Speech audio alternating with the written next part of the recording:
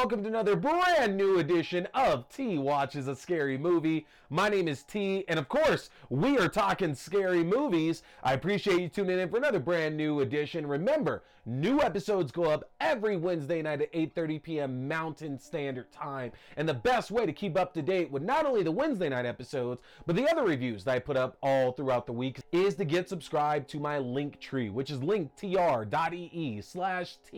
Scary Movie. If you get subscribed, not only will it get you access to my YouTube page for the video versions of the show, but it'll link you to your favorite podcasting platforms for the audio only versions of the show as well. In addition, you get access to my TikTok for my horror videos that I'm putting up, and to my Letterboxd page for the written reviews I'm putting up of all the new movies that I am talking. And folks, you're gonna want to get subscribed because I have so much fun stuff coming out for you, including tonight we are talking Doctor Jekyll, which is available to rent and purchase on digital platforms in the UK beginning March 11th. It's going to be over here not too long after that, but you're going to want to stay subscribed. So we're going to go ahead and just jump right on into things. I got a chance to catch out an early screen of this film, and most of y'all should recognize the story of Dr. Jekyll and Mr. Hyde. This is a classic story about a man who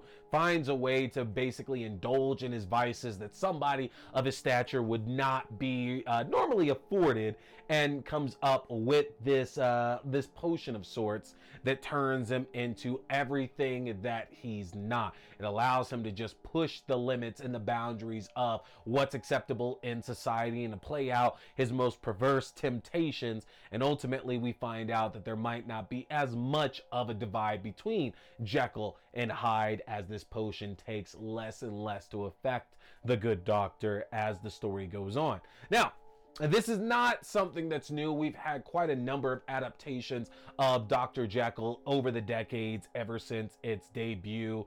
I've always been really partial to the League of Extraordinary Gentlemen, just because I love that movie. I really do, y'all. I don't care about the criticisms geared towards it or anything. I just find that film to be absolutely fascinating, that you're putting all these literary characters together in a venture Avengers, if that makes sense at all. And at least in the movie version, you know, Jekyll and Hyde playing this big role as the muscle and honestly the brains of the group, I thought was just fantastic, because we don't really get to jump that much into what really drives this story.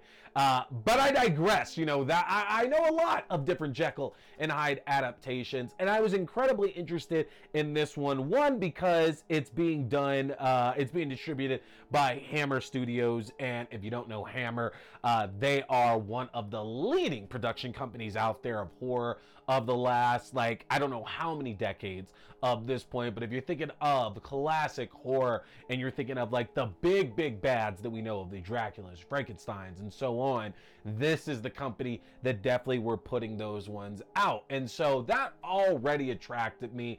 But more so than that, the fact that Suzy Eddie Izzard was starring in the role of Dr. Nina Jekyll and Rachel Hyde had me very much interested in this as well too, because if you've seen Izzard's work in a lot of other films, but I like to kind of pinpoint Izzard's work in Hannibal as this serial killer. And the killer that Izzard played in Hannibal was always very interesting, just for the fact that there was this there was this viciousness to the character, and I believe it was Dr. Gideon, I want to say, was what the character's name was. But there was this quiet viciousness to the character, to where we see all these brutal things that Gideon has done to, like, the victims placed in Gideon's path. And you know, when we actually get to see Gideon in action and see what ultimately is going to be, what's going to be the end result for Gideon having tangled with Dr. Lecter, it's a very fascinating role for Izzard, because the role really is played so reserved. And not that that has any basis at all here with Nina or Rachel in Dr. Jekyll, but it is very interesting, because for those that are familiar with this character's like story and this character's history, again, the idea is that Hyde gets to be the person out there doing all these things that Jekyll just wishes that they had the ability to do. The Jekyll is so proper and won't allow themselves to really indulge in all the vices that normal people have. And the normal people, you know, vices or not, have some sense of sensibility and control over, and Hyde just takes that to the absolute limit. And in our story, we then introduce Rob, played by Scott Chambers. And Rob is this character, this young man who's looking for a fresh start in life. He's just getting out of prison. He lives with his brother. He doesn't have a lot of options at all.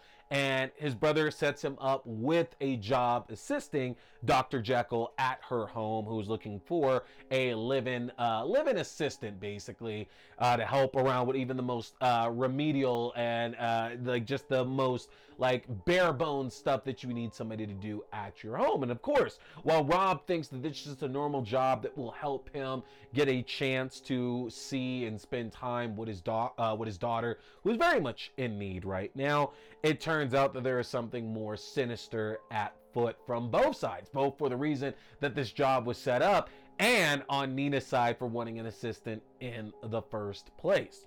And there always has been, I feel in these stories, an idea that Jekyll, as much as they somewhat like this perversion of their own character in Hyde, who gets to be everything that they're not and commit these heinous acts, that there's also just a willingness for it all to be ended at that point, that nobody should have the ability to just like delight and just revel in all these pleasures just freely.